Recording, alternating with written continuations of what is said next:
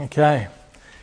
Good morning again, and wonderful to see you again. And real blessing. We're going through an interesting new series that we sort of started to interrupt the Book of Romans yet again. Find myself doing that on a fairly regular basis. There's so much in Romans, but there are things that I feel that the Lord is sometimes impressing upon me, or particularly to give some consideration. We've got a 6-part series, which might extend to 7. But it's a 6-part series that I'm intending on the whole concept of heaven and hell that's spoken about in the Bible. The first 3 we're going to be dealing with is heaven, and we're up to the second one. It's great to have a knowledge of heaven. It's incredible to be able to consider the things about heaven that we are promised in the Bible, that we are to look forward to. And there's not probably a lot spoken about with regards to it, certainly not as often as we should be. We seem to know that it's a really good place, but what is it specifically? What is it that the Bible has revealed to us? We're looking at a portion of the Bible today that you wouldn't otherwise consider necessarily with respect to heaven. Last week in Heaven Part 1, we spoke about it as the place, the dwelling place of God, that is where God resides, God's dwelling place. And we summarised it basically stating that heaven simply wouldn't be heaven if God wasn't there. Heaven wouldn't be heaven if God wasn't there. I want you to give a consideration of a young girl whose mother was dying, and she was taken to be with her uncle and auntie to avoid seeing her mother in those final days. And then she was brought home, and her mother had already passed away, and she ran into every single room looking for her mother. She ran into the bedroom, she ran into the lounge, she ran into the kitchen, she ran into her own bedroom, she ran outside, and then wasn't interested in going home anymore because her mother wasn't there, and was more than happy to go back home with her auntie and her uncle. That's exactly what it's like with regards to heaven. Heaven's not going to be heaven without God there. And that's what we're looking forward to more than anything. And here we have an interesting passage in the Bible that we don't otherwise consider with respect to heaven, because it's speaking about the rapture of the church, this incredibly strange and weird event that is going to be happening at a time yet future, where the entire church is going to be caught up to be with the Lord in the clouds, that the church itself is going to avoid a time of tribulation that is going to be poured out upon the earth for a period of 7 years. The only areas that I'm going to be focusing on, the first 2 verses and the last verse of the passage. First 2 verses, verse 13. It says, "But I would not have you to be ignorant, brethren, concerning them which are asleep, that ye sorrow not, even as others which have no hope. For we believe that Jesus died and rose again. Even so them which sleep in Jesus will God bring with him. Wherefore, comfort one another with these words." Let's pray. Heavenly Father, I thank you, dear Lord, for the word of the living God. I thank you, dear Father, that within the truth of Scripture there are so many things, dear Lord, that we can see that give us an understanding of the different doctrines that are found therein. I thank you, dear Lord, for this doctrine of heaven, and I ask and pray, dear Lord, that you would help me to expound the truth of this to my brethren that are here, but also, Lord, that there would be a willing heart, a willing ear, and a desire for understanding that would sink down straight into their hearts, that they would know the wonderful joy that is set before us and the hope that we are look forward to. Bless us, dear Lord, I pray this morning in Jesus' name. Amen. Paul here speaks about a future home, and that's the title of the message this morning, the future home. He speaks about a future home, a home that we're all going to enjoy, and he speaks about it as when Jesus shall descend from heaven. And he will do so for those who are dead in Christ, who shall rise first. And then he speaks that we that are alive and that shall remain shall be caught up together with them in the clouds to meet the Lord in the air. Jesus speaks of bringing us to that future home. The Lord speaks clearly about that in John chapter 14, saying, "In my Father's house are many mansions. If it were not so, I would have told you. I go to prepare a place for you. And if I go and prepare a place for you, I will come again and receive you unto myself, that where I am, there ye may be also. Jesus is speaking about coming for his church, and he's speaking about preparing a place for us. Where? Well, in his Father's house. In his Father's house there are many mansions. Many mansions. It's interesting how that word's come down to us today as being something really huge, an incredible place that will be our dwelling. And to be honest, I have no idea how large these mansions are. But mansions in the ancient days simply meant dwelling place.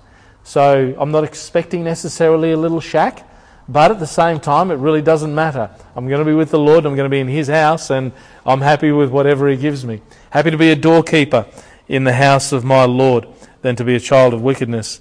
So that is something that I am looking forward to. Now, Paul writes these things to the Thessalonians, and he speaks clearly of a time yet future.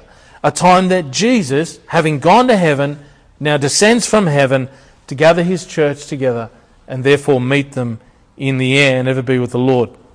It's clear by the text that the apostle speaks of nothing other than that related to a future home. A future home. But he also draws some attention to the Thessalonian church. He speaks to the Thessalonian church about this incredible event known as the rapture of the church, which I also alluded to. But most importantly, he speaks about some elements within this that are really important for us to be able to comprehend. And they'll be the titles of the points this morning. First point is a future home to which we sorrow not. A future home to which we sorrow not. But I would not have you to be ignorant, brethren, concerning them which are asleep, that ye sorrow not, even as others which have no hope. What has long been known to the Christians and even to the world is an understanding that heaven is not a place of sorrow. Heaven is not a place of sorrow. We've always known that. We've understood the concept of heaven. Speaking about heaven, we've known and understood that it's not a place of sorrow, but a place of incredible joy, a place of peace and a place of comfort, and a place that is permanent. Permanent. It is a place that will not change.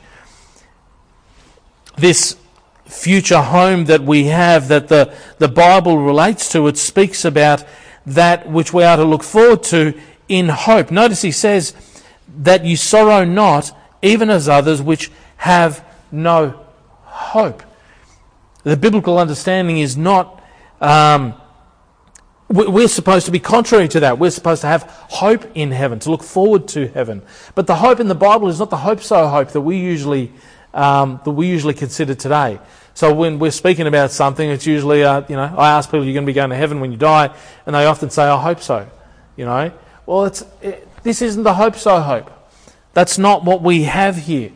What we have here is a hope that is absolutely certain. It's a certain looking forward to that which is not seen. Certain looking forward to that which is not yet seen. The apostle himself wrote, but hope that is seen is not hope. For what a man seeth, why doth he yet hope for? But if we hope for that which we see not, then do we with patience wait for it. In Romans 8:24-25.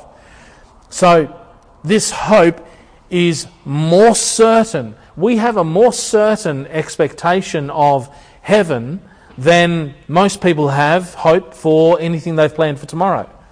We have a more certain expectation of heaven. That's the hope that's spoken about in the Bible. It's not a hope-so hope. It's not a maybe hope. It's not a if, possibly. It's an absolute hope. The text here speaks about that we sorrow not as those who have no hope. Therefore, heaven is a place of great and exceeding joy. That's the contrary part to those who have no hope. It's a joy that's more overwhelming than anything that could have its likeness here. It's a joy and happiness that has long forgotten even the appearance of sorrow. Even the appearance of sorrow. We're going to be in heaven, and there are going to be things on the earth that we are going to completely forget. A joy so exceeding and incredible that even the knowledge of its everlasting span is incomprehensible. We don't even understand the concept of time in heaven. That famous Him we spoke about even last week when we've been there 10,000 years bright, shining as the sun. We've no less days to sing God's praise than when we first begun. We can't even conceive of that. We don't even know. Is time part of heaven? I don't know, to be perfectly honest. I don't know. We know that time had a beginning. So I'm not sure if that's going to be the dwelling place of God. Well, the apostle also wrote about heaven, and he spoke about it as a bit of a hint. And he simply says, "Eye hath not seen, nor ear heard, neither have entered into the heart of man the things which God hath prepared for them that love him." We can't even conceive of it. Just even that alone is astounding. And why should it not be this way? If we had seen through the Bible last week that it's heaven is God's dwelling place, can we even begin to conceive of heaven? We can't even begin to conceive of God. There was a famous author who basically wrote, if you can understand God, if you've got a God that's big enough for your mind, He's not big enough for your need. We can't even begin to conceive of heaven, let alone God. But there is something about it that we must be able to recognise. The Bible says that God is love. If God, who is love, and His very presence is peace, and who is indeed the light of the world even today, then He should also be the light of heaven. There should also be the peace of heaven and also the love of heaven. Those things should be a part of heaven and something that we are looking forward to more than anything. The Bible tells us that there is no sun in heaven. Do you know that? No sun in heaven. Jesus is the light of it. Jesus is the light of it. He'll even be the light of the world, the new heaven and the new earth that'll come. It's one of those things that's really interesting because Jesus, the Bible says, is the light of the world. And yet we sometimes ask why He will not dispel the darkness of our own day, And I suppose that's one of those things that we recognise because men love darkness rather than light, because their deeds are evil. The light has indeed come into the world, but men love darkness rather than light. No, that's not the case in heaven. Heaven is filled with light. There is no sorrow there. We have a hope to look forward to greater than anything else that we can comprehend. Turn for a minute with regards to its attainment in Romans chapter 5. Romans chapter 5.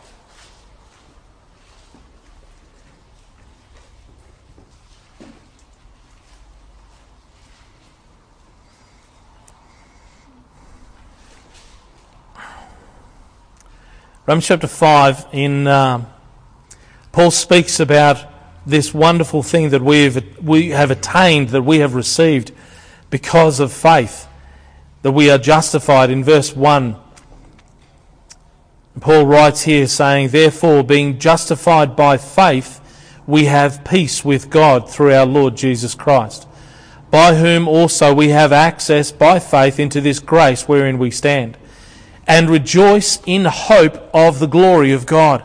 And not only so, but we glory in tribulations also, knowing that tribulation worketh patience, and patience experience, and experience hope. And hope maketh not ashamed, because the love of God is shed abroad in our hearts by the Holy Ghost, which is given unto us." So then we see that in the text, sorrow itself should not overwhelm those who are in Christ. Sorrow won't overwhelm those who are in Christ. Matter of fact, we will be filled with hope. We will be filled with that joy. Whatever sorrow we suffer today won't find a place in the glory of the eternal tomorrow. It won't be there. It won't be in heaven. We will have absolute joy there. I'm sweating over here. Phil, would you mind maybe turning on a couple of fans? Just to circulate some of the air. Sorry, I'm getting quite hot. I might take this off.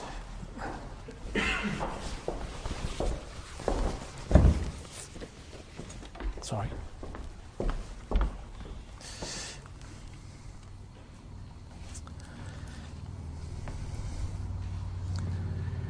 There's a future home that we're looking forward to, one that we're not going to be sorrowing for. The Bible has a wonderful expression in it. It attempts to give some comparison to our temporary sufferings of today compared to this eternal heaven of tomorrow. You're in Romans 5. Turn forward to chapter 8.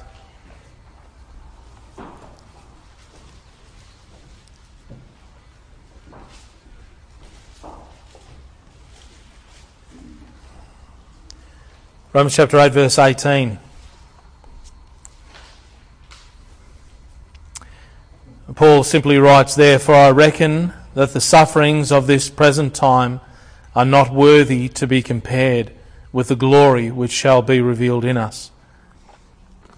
So much more is written in this passage, but I want you to notice the amazement that the writer has as he struggles even to compare that which is to come with the sufferings of this present time. He says, "For I reckon, I count, I've considered the sum of everything that I've already revealed to you of the joy of eternal life. I've made an account of it all, and I have reckoned it."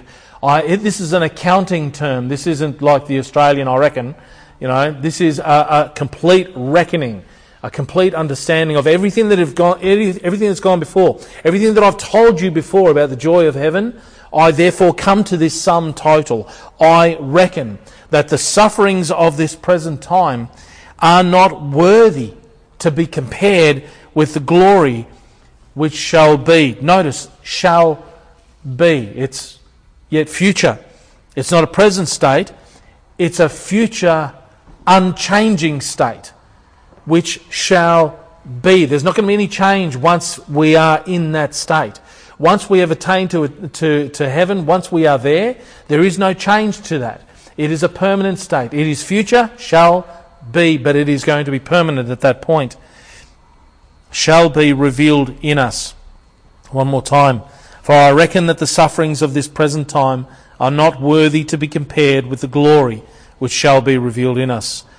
If you think that to be a wonderful consideration, then let me go on a little bit more. Your trials, no matter how severe your trials are today, no matter how difficult it is to endure some of the things in life today, it won't even have a comparison. You won't even be considering of it when you're in heaven with the Lord. There will not be sorrow there.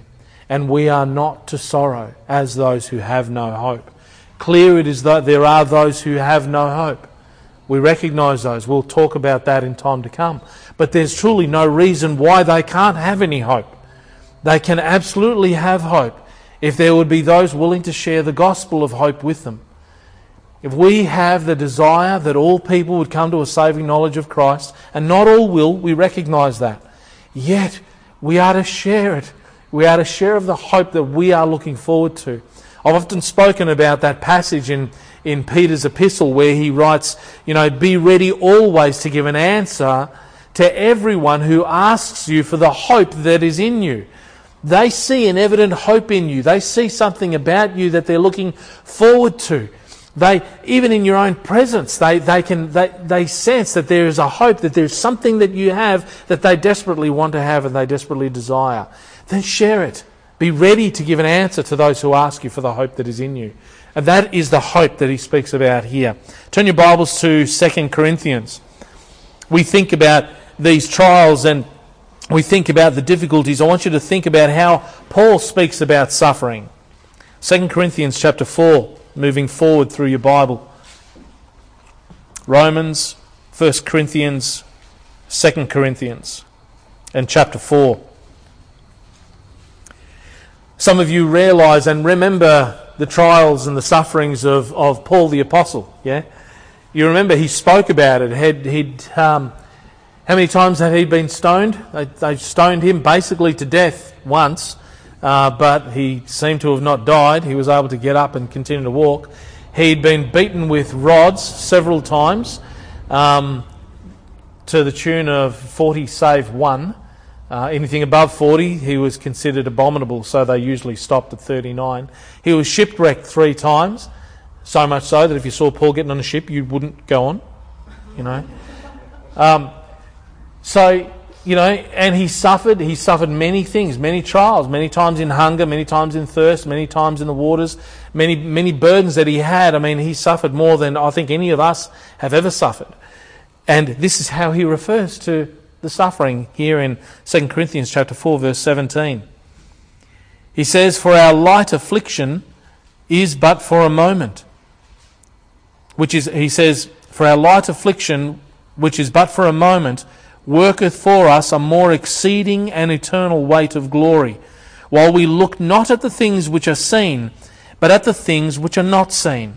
For the things which are seen are temporal, but the things which are not seen are eternal." This is that shall be state. We're looking at things that are not going to change. We're looking forward to that which is eternal, which will remain and be that way for all eternity, forever. You see it? You see, this is that be state that I was speaking about. For the things which are seen are temporal, but the things which are not seen are eternal. Everything that you endure today is temporary, and it will not last forever. It is a light affliction, no matter what it is. Compared to the glory that shall be revealed, it is a light affliction.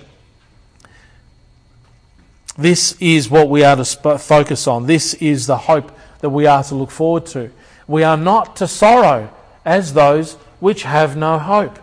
Beloved, this was a chastisement of Paul to the Thessalonians. It wasn't a praise to them. Do not sorrow as those who have no hope. That's not our call. Our call is to rejoice in the heaven to come.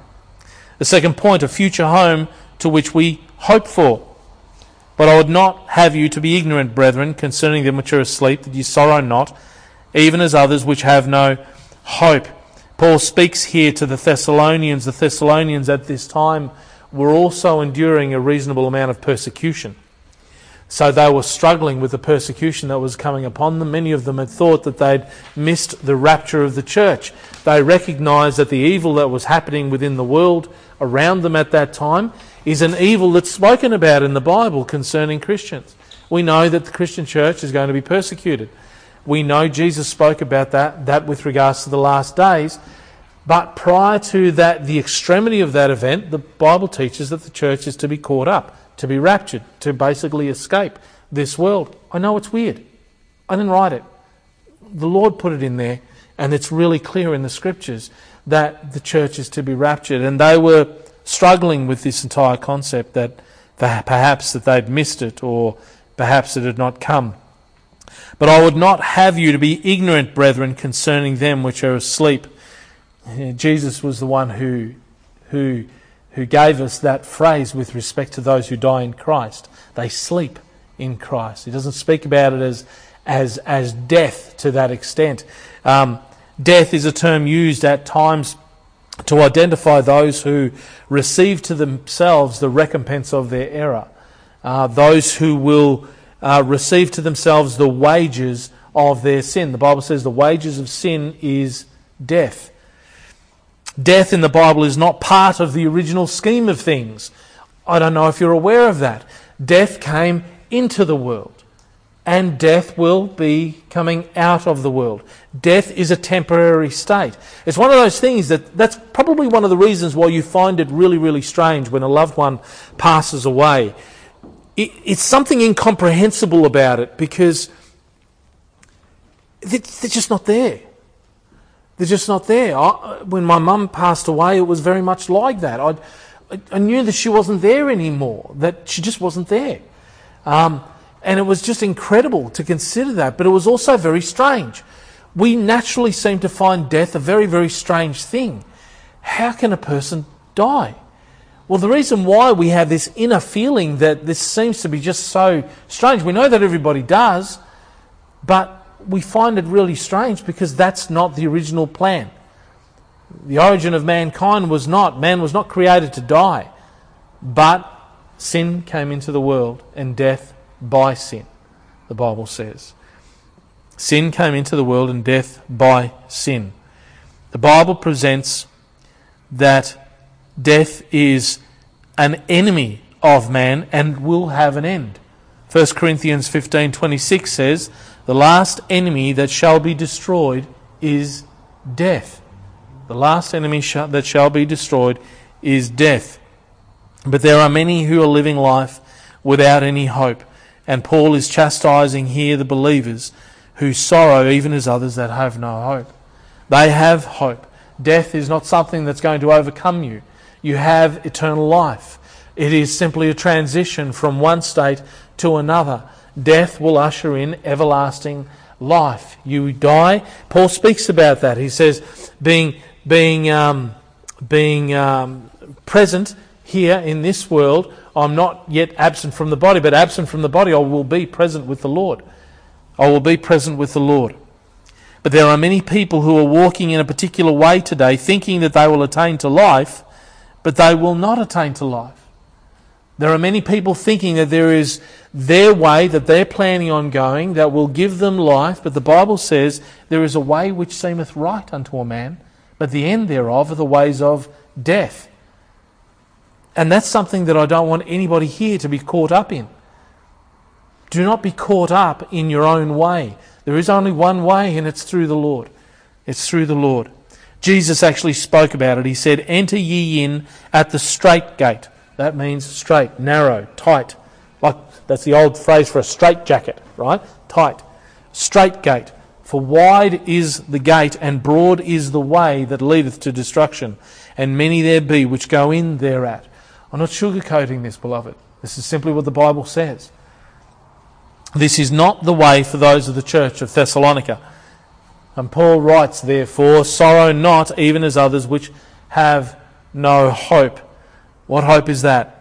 Well, it's the hope of the future home that we hope for, that we look forward to. How did they attain to this hope? Well, that's a great question. Thanks for asking. It's a practical way. There's a practical way that people have attained to this hope. They've gone practically from death to life, from condemnation to justification. Turn to John chapter 5. Gospel of John chapter 5.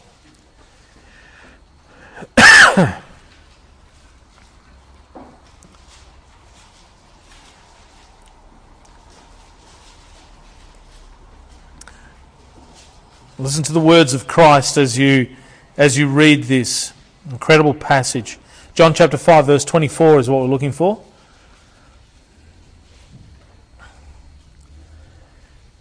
Jesus emphasizes this. He emphasizes this with the first two words, verily, verily. He's emphasizing that, saying, truly, truly. You know, this is an absolute fact. This is a true fact. Verily, verily, I say unto you, he that heareth my word and believeth on him that sent me hath everlasting life, and shall not come into condemnation, but is passed from death unto life. Is passed from death unto life. The Bible goes on elsewhere and it speaks about us in the past tense, saying that we were dead in trespasses and sins. You know, we were born essentially dead of the Spirit of God, dead of the Spirit of life. This is why the Bible speaks about the new birth. We need to be born of the Spirit. We're already born of life. We need to be born of the Spirit. So we were born essentially dead, but now in believing in Christ, believing in him that sent Christ, we have everlasting life. Not unto condemnation, but passed from death to life. It was Romans chapter 5 that spoke about sin coming into the world and death by sin. So death passed upon all men, for all have sinned. All have sinned. Any godly people here that have not sinned? No. We've all sinned. We've all broken God's commandments. We've all failed. We all come short of the glory of God. We all need hope, and the only hope that we can find is not in ourselves. I don't know how much you guys have tried to be good. I've tried pretty hard to be good. I still try now really hard to be good, and I find it impossible to be perfectly good. My thought life is not great. Sometimes my actions are not great, you know. And if it was relying on me, I would have no hope. I would have to sorrow as those who have no hope. But thankfully, heaven is not up to me. I believe in the one who secured it for me. I believe in the one who secured it for me. Turn forward in your Bibles to Colossians chapter 2.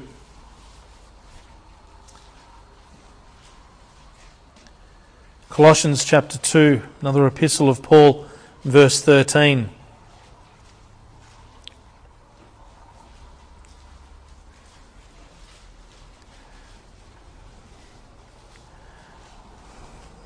So you grasp the entirety of being previously dead in our sins. Paul speaks of it here in verse 13. Colossians 2 verse 13. He speaks to the Colossians and he writes, "And you, being dead in your sins and the uncircumcision of your flesh, hath he quickened together with him." Quickened simply means brought to life. Quickened, brought to life. "Hath he quickened together with him, having forgiven you all trespasses, blotting out the handwriting of ordinances that was against us, which was contrary to us, and took it out of the way, nailing it to his cross." Those ordinances were the commandments of God. They are the ordinances that were written, and they were written against us. How are they written against us? Well, because they reveal to us that we've broken God's laws. They reveal to us that we've broken God's laws. God's laws, we see that in Exodus chapter 20. It speaks about the 10 commandments. You've all heard of them. They're not 10 suggestions, they're 10 commandments. They're commandments, they're absolute. They're not just true for you or true for me, they're true for all people. When we measure ourselves according to those commandments, we see that we are broken under them. They are ordinances that are written essentially against us. They are ordinances written to condemn us. We cannot be saved by them.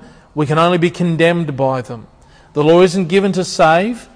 You can't be good enough. You can't now all of a sudden start keeping the 10 commandments and think you've got a happy home of heaven. You know, the Bible doesn't teach that. They are written to condemn us, not to save us. We are saved by the gospel. We are saved by the one who took it out of the way, took away those ordinances, took away those commandments. What did he do with them? Nailed them to his cross. Those commandments are nailed now to the cross. Jesus Christ paid the price of those commandments. This is eternal life. This is eternal life. If you've believed the gospel, you are justified by faith. The penalty was paid by Christ, and you are no longer to be tried for the crimes that Jesus Christ had paid for. In legal terms, we refer to it as double jeopardy, something I'll speak about in a future message. But in short, you simply cannot be tried for the crimes you have previously committed and now paid for. So if you've been tried for 10 years for a particular act and you've paid that debt, you cannot be again condemned against it. You get a fine in the mail for a traffic violation, you've paid it, it cannot be put against you again. You've paid the fine. Jesus did that. He paid our fine. He paid our fine. And we are legally set free. We are legally set free if we have trusted in Christ, if we've accepted that payment that He's made. Forgiveness of sin is the first item I wanted you to understand why you have that hope. You have this hope because your sins have been forgiven. The second thing that I want you to think about is through the forgiveness of your sins, you also have peace with God. Romans 5, 1-5. Therefore, being justified by faith, we have peace with God through our Lord Jesus Christ, by whom also we have access by faith into this grace wherein ye stand, and rejoice in hope of the glory of God. And not only so, but we glory in tribulations also, knowing that tribulation worketh patience, and patience experience, and experience hope. And hope maketh not ashamed, because the love of God is shed abroad in our hearts by the Holy Ghost, which is given unto us. So we have peace with God. That's a pretty good thing. I don't know about you, but to me that's a pretty good thing. You know, the Bible says I was once an enemy of God. Now I have peace with God. And that peace that I have with God permeates my life. It's just such a joy. I can rest. I don't have any fears. I don't have any anxieties with respect to my relationship to God. You know, I have peace with God, not by my acts, not by my doing, but by my faith in Christ and what He's done. Lastly, Turn your Bibles to Hebrews chapter 12. Hebrews chapter 12.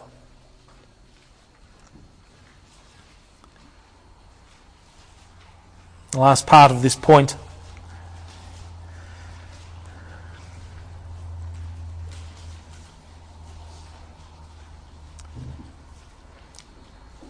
The last part of this is that we have hope of an eternal kingdom and an innumerable company of angels. Hebrews chapter 12 verse 22. The writer says, "But ye are come unto Mount Zion." Ye. Notice it's the plural. Ye. Okay? Really, really important. The Bible differentiates between the singular pronoun and the plurals. Thou, thee, thy, thine are all singular, speaking to you personally, individually, right? Ye, you, your, yours is plural, okay? There's the distinction. English used to have that, we don't have it anymore, but the Greek certainly has it, and so too the Hebrew. So there's a distinction in those pronouns. But ye, this is the church, ye are come unto Mount Zion, and unto the city of the living God, the heavenly Jerusalem, and to an innumerable company of angels, to the general assembly of the church of the firstborn, which are written in heaven, and to God, the judge of all, and to the spirits of just men made perfect, and to Jesus, the mediator of a new covenant, and to the blood of sprinkling that speaketh better things than that of Abel. See that ye refuse not him that speaketh, for if they escaped not who refused him that spake on earth, much more shall not we escape, if we turn away from him that speaketh from heaven, whose voice then shook the earth, but now he hath promised, saying, Yet once more I shake not the earth only, but also heaven. We have a hope, we have a glorious hope of an eternal kingdom and an innumerable company of angels. I don't know what that's going to be like, but I'm looking forward to it, whatever it is. Third point is a future home to which we are brought. To which we are brought. But I would not have you to be ignorant, brethren, concerning them which are asleep, that ye sorrow not, even as others which have no hope. For if we believe that Jesus died and rose again, even so them also which sleep in Jesus will God bring with him. There's an interesting picture that's come down to us through tradition, and it's an interesting picture that we have of death. The death comes to you, and he comes to you in a you ever seen The Grim Reaper? Those of you who are old enough used to watch those commercials that spoke about AIDS virus when it came through. Interestingly enough, that AIDS virus has killed 30 million people to date. You know, we don't have any lockdowns, but anyway, that's another thing. But that Grim Reaper was this picture that they would have, and that was a picture of death, right? That was an image of death, and it's a picture that actually comes directly out of the Scriptures, and it was come down through us by tradition. Revelation 14 says, And another angel came out of the temple, crying with a loud voice to him that sat on the cloud, Thrust in thy sickle and reap, for the time is come for thee to reap, for the harvest on the earth is ripe. Verse 19 of that passage says, And the angel thrust in his sickle into the earth, and gathered the vine of the earth, and cast it into the great winepress of the wrath of God. It's not a positive sign there. This potential for death for those who don't know Christ is not a good one. This is this Grim Reaper. Well, death does come, and those who do not know the Lord should indeed fear when he comes, because they too are brought to their future home by him. There's a story told of a certain man who was walking in his neighbourhood, and when he was walking in his neighbourhood and he came face to face with death, and he noticed an expression of surprise on the creature's horrid face, but they passed one another without speaking. The fellow was frightened and went to a wise man to ask what should be done. And the wise man told him that death had probably come to take him away the next morning. And the poor fellow was terrified at this, and he asked however he should escape. The only solution the two could think of was that the victim should drive all night to a distant city and so elude death. So the man drove to the other city. It was a terrible journey. It was one that had never been done in one night before, but he made it. And when he arrived, he congratulated himself, having eluded death. Just then, death came up to him and tapped him on the shoulder. "Excuse me," he said, "but I have come for you." "Why?" exclaimed the terrified man. "I thought I saw you yesterday near my home, many miles away." "Exactly," said Death. "That's why I looked surprised, for I had been told to meet you in this city today." Can't elude death. Can't elude death. Well, if that's true that death are going to usher the wicked to their future home, it is wonderfully more true to see that in our text, those who have a future home will God bring. Will God bring. For if we believe that Jesus died and rose again, even so them also which sleep in Jesus will God bring with him. We will indeed be brought to this future home. Turn your Bibles to Mark chapter 13.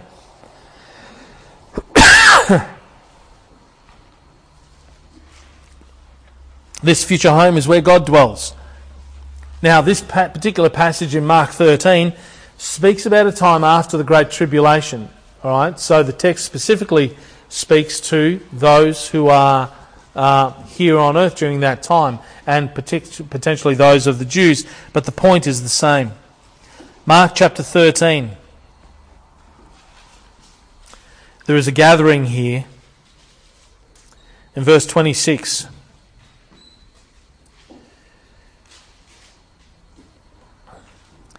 It says, "And then shall they see the Son of Man coming in the clouds with great power and glory. And then shall he send his angels and gather together his elect from the four winds, from the uttermost part of the earth to the uttermost part of heaven." Transversely, we also see the wicked gathered. Have a look down a little bit further in verse 37. "And he answered and said unto them," speaking about the tares and the wheat, "and he answered and said unto them, He that soweth the seed is the Son of Man. The field is the world, and the good seed are the children of the kingdom.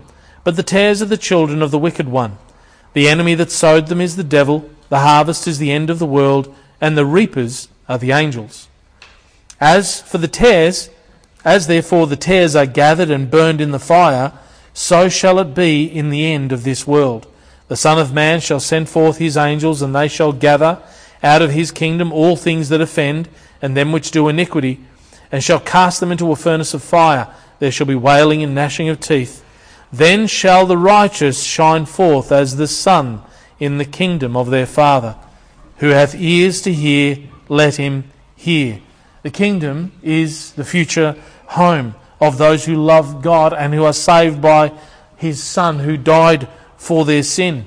The focus of this first part of Heaven and Hell series is indeed heaven, but you often see both of these are often included together.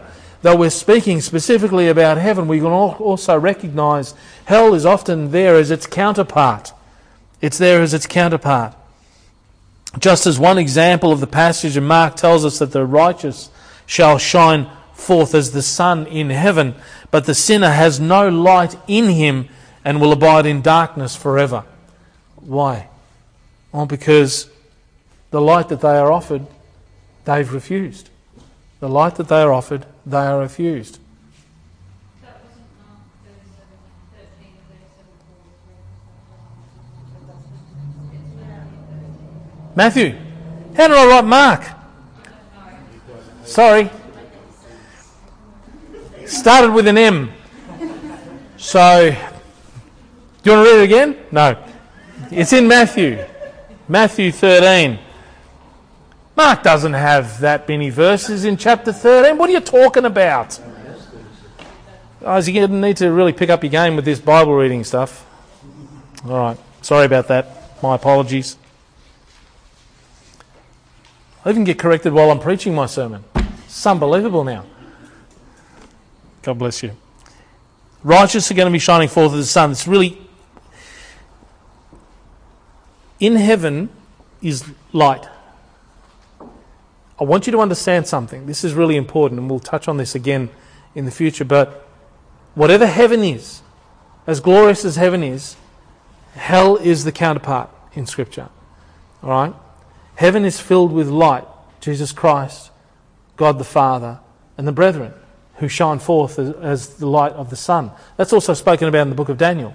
Speaks about how those who are the righteous, and understand we're not righteous because of anything that we've done. We're righteous because we're clothed with the righteousness of Christ. It's not because there's something special about me. Every single person in the world is special. That's why Jesus Christ died for every single person of the world, but not every person of the world wants him. Light has come into the world, but men love darkness rather than light because their deeds are evil. They don't want to change from their evil. And this is the tragedy. So everything that heaven is, hell is the exact opposite. So as glorious as heaven is, as miserable hell would be. As light as heaven is, hell will be darkness. It is absolute darkness in Scripture. It is a darkness, matter of fact, that can be felt. It's a darkness that can be felt. And why is that? Well, Jesus wrote in John 10, or he said, I am the light of the world. He that followeth me shall not walk in darkness, but have the light of life. Turn to John chapter 3. John chapter 3.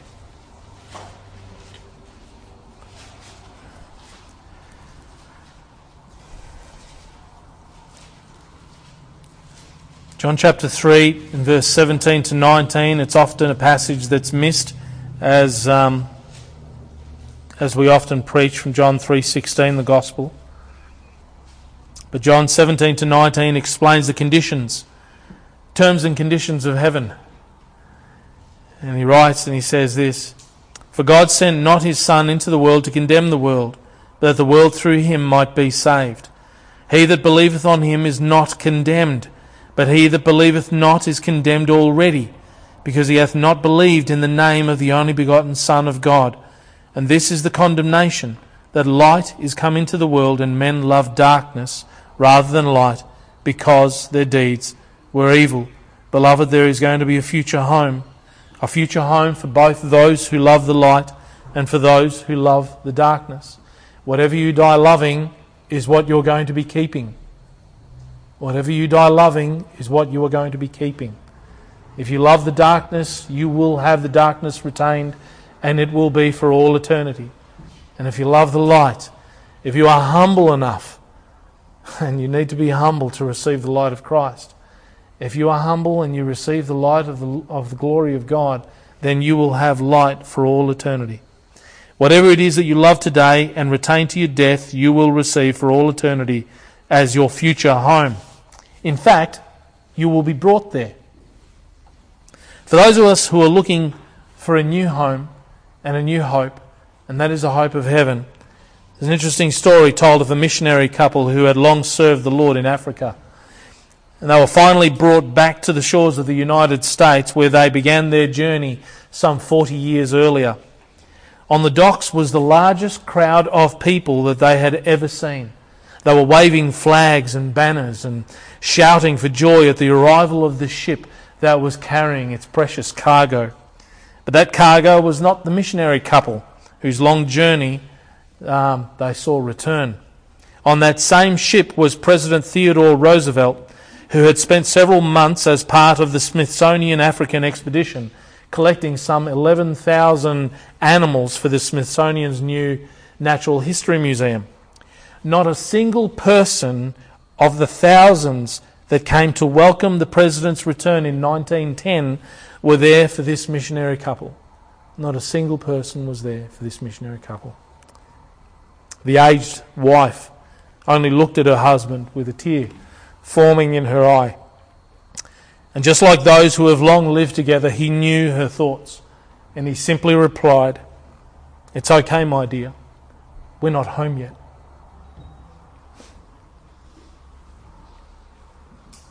Last point this morning. Future home in which we are comforted now. The text we were looking at was verse 13 to 14 and concludes for us for this sermon in verse 18. "But I would not have you to be ignorant, brethren, concerning them which are asleep, that ye sorrow not, even as others which have no hope. For if we believe that Jesus died and rose again, even so them also which sleep in Jesus will God bring with him. Wherefore comfort one another with these words. The purpose of Paul's writing to the church of Thessalonica was to tell them the truth of that future home. A future home that was yet to come. And it was for the purpose of comforting them, that they might endure to the end and receive the prize that was set before them. Of all the people in the Bible, there are none to follow and to encourage us as an example other than the Lord Jesus Christ. Of all people, he knew both the trials that he would endure and also the joy that is set before him that he could be comforted by. As for his trials, I'm not going to be going into any details with respect to that here. Nevertheless, I just want you to know that they would be so severe that 3 times the Lord prayed that the Father would remove this cup from him, not to drink of this cup. And saying, "O my Father, if it be possible, let this cup pass from me. Nevertheless, not as I will, but as thou wilt." It's incredible to consider that. Remember, Jesus was a man. He became man. God became man. He came into this world as a child. He grew. And he endured and he learnt and he continued to grow and was faithful to the Lord even unto death. But he too experienced the fears and the anxieties. The Bible presents Jesus as having sweated blood. Having sweated blood. It was a long time ago that we didn't understand that. We thought that was some sort of a fiction. But it's actually a true account. It happens in people that are on death row to this day, that they literally sweat blood. It's a little bit of blood and a lot of sweat, but it's literally what comes through their pores. It's an extreme form of anxiety, an extreme form of fear. And Jesus experienced that, and we see that in the Gospel of Luke. And I want you to consider with me Hebrews chapter 12. Hebrews chapter 12. We all remember Hebrews chapter 11. Hebrews chapter 11 is known as the faith chapter. And it speaks in detail about all these men of faith. They were all looking for a country. They were looking for a place. They were looking for their future home. They anticipated it. They rejoiced in it. They were living their lives in anticipation of this future home.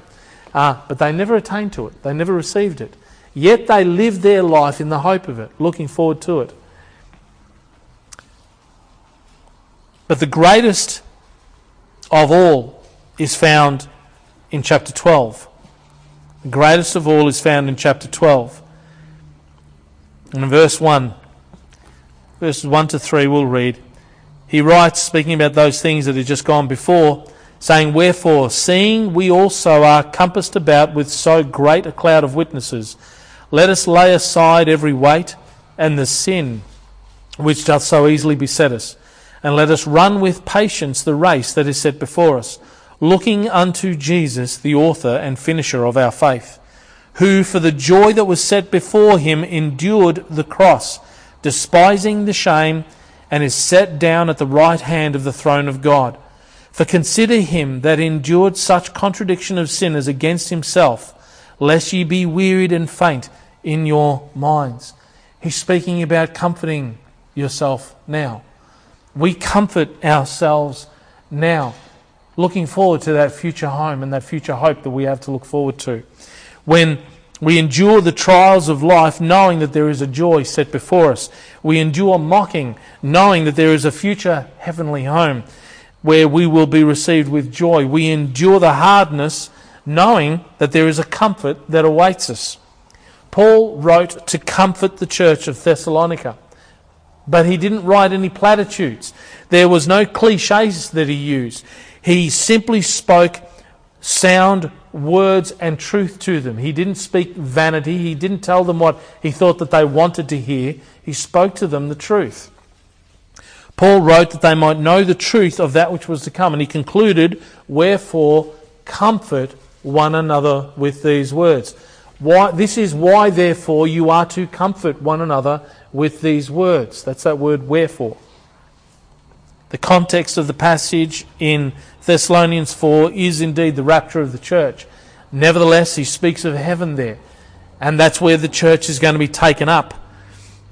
Paul wrote of being taken to that future home to comfort the Thessalonian church. Jesus also had words respecting our future home that would comfort us. Turn to Matthew chapter 5. And we'll conclude on this. Matthew chapter 5.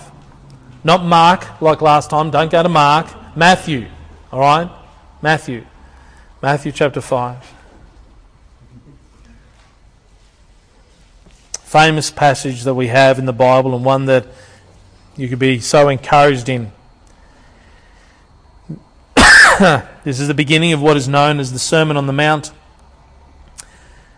Matthew chapter 5 verse 1. And seeing the multitudes, he went up into a mountain. And when he was set, his disciples came unto him. And he opened his mouth and taught them, saying, Blessed are the poor in spirit, for theirs is the kingdom of heaven. Blessed are they that mourn, for they shall be comforted. Blessed are the meek, for they shall inherit the earth. Blessed are they which do hunger and thirst after righteousness, for they shall be filled. Blessed are the merciful, for they shall obtain mercy. Blessed are the pure in heart, for they shall see God. Blessed are the peacemakers, for they shall be called the children of God. Blessed are they which are persecuted for righteousness' sake, for theirs is the kingdom of heaven. Blessed are ye, when men shall revile you and persecute you, and shall say all manner of evil against you falsely for my sake. Rejoice and be exceeding glad, for great is your reward in heaven. For so persecuted they the prophets which were before you. We fail so often because our focus and our eyes are here. We fail so often. We fall short so often because our concentration is here. Our eyes, our minds are here. Our lives being here are not going to remain here. We have our conversation in heaven. We have our hope in heaven. We have our life and our manner of life in heaven. We are not to live as those who have no hope. We are to live filled with the knowledge that heaven is a joy and a present expectation for us. Don't live your lives worried about the things that are going to be going on in this world. It's not going to be better. You know, this is as good as it gets. Sorry. But heaven is where we're supposed to have our focus. It's there that we have our joy. That's why Jesus said, you know, they're going to rejoice and be exceeding glad. These are temporary endeavours. And I know for many of you, pretty much all of us, sometimes our worst enemy is us. Sometimes our biggest trouble is not what's going on outside, it's what's going on in here. You know, sometimes our biggest dilemma is dealing with our own selves. We know the things that we should be doing and we don't. We struggle in the basic things of life far, far too often. And that's all of us, beloved, to one degree or another, we all do, you know. But we're not going to endure this forever. We're not going to endure this forever. We have life in Christ. We have hope in Christ. Our joy is in Him. Our hope is in Him. We are not to focus on me. We are to focus on Him. We are not to focus on ourselves. We are to focus on Him. And where our treasure is, there will our heart be also. We are to set our treasure in heaven. You know, that is the joy. That is the joy. For those who have completely submitted themselves to Christ, those who have given up their life for what it was, knowing there is no hope in it, and have taken Jesus Christ at His words, to them is this hope given. There was a lady a number of years ago who was on the verge of taking her own life, and it's a real tragic thing because we're seeing so much of that happening today. And there was a fascinating aspect to it because there's one of the things that she really recounts And she recounts listening to a message or a sermon. There was something in that sermon that triggered a thought within her mind with regards to her own life, because the minister had actually told the congregation that they need to die to themselves and live to Christ, that their lives are dead in trespasses and sins, but God will take it. God will take their life for what it is. And she went to bed in tears and just desiring to die. And she basically said to the Lord, I don't want my life anymore. If you want it, take it. And He did. He did. He gave her a new heart and a new life. And she ever lives to tell the story of that. There are a lot of people who come to the edge of their life not wanting their life anymore. Give it to Christ. He'll take it. He'll take it. You don't think it's worth anything. He thinks it has infinite value. That's why He died for you. You know, you think you're worthless, and yet He thinks you're worth dying for. Let Jesus take it. Let Him take it. To those who have trust in Christ, they have a hope. To them is given the kingdom of heaven. To them is the comfort. To them is the inheritance of the earth. To them is complete fulfillment. To them is mercy. To them is the very sight of God. To them is the family of God. To them is the kingdom of heaven. To them is great reward set aside and awaiting its recipient. The future home is heaven. And those who have given themselves to Christ and believe the testimony of this book, they are the citizens of that country to come. Are you? Are you the citizen of that country to come? Let's pray. Heavenly Father, I thank You, dear Lord, for the joy that is set before us. I thank You, dear Father, for the hope of that future home. I thank You, dear Lord, that we have that to look forward to greater than anything else that we can ever expect here. And I ask You, dear Lord, that You would fill our hearts with the knowledge of the truth of it.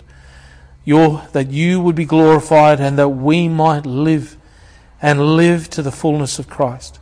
I pray, dear Lord, that You would be with those who are here, those who have heard this message this morning, and that if it might be, dear Lord, that these wonderful words would convert the hearts of some. Let them give their lives to You, dear Lord, and do so completely, I pray, as You can do wondrous things with them. I thank You, dear Lord, for this time and praise You in Jesus' name. Amen.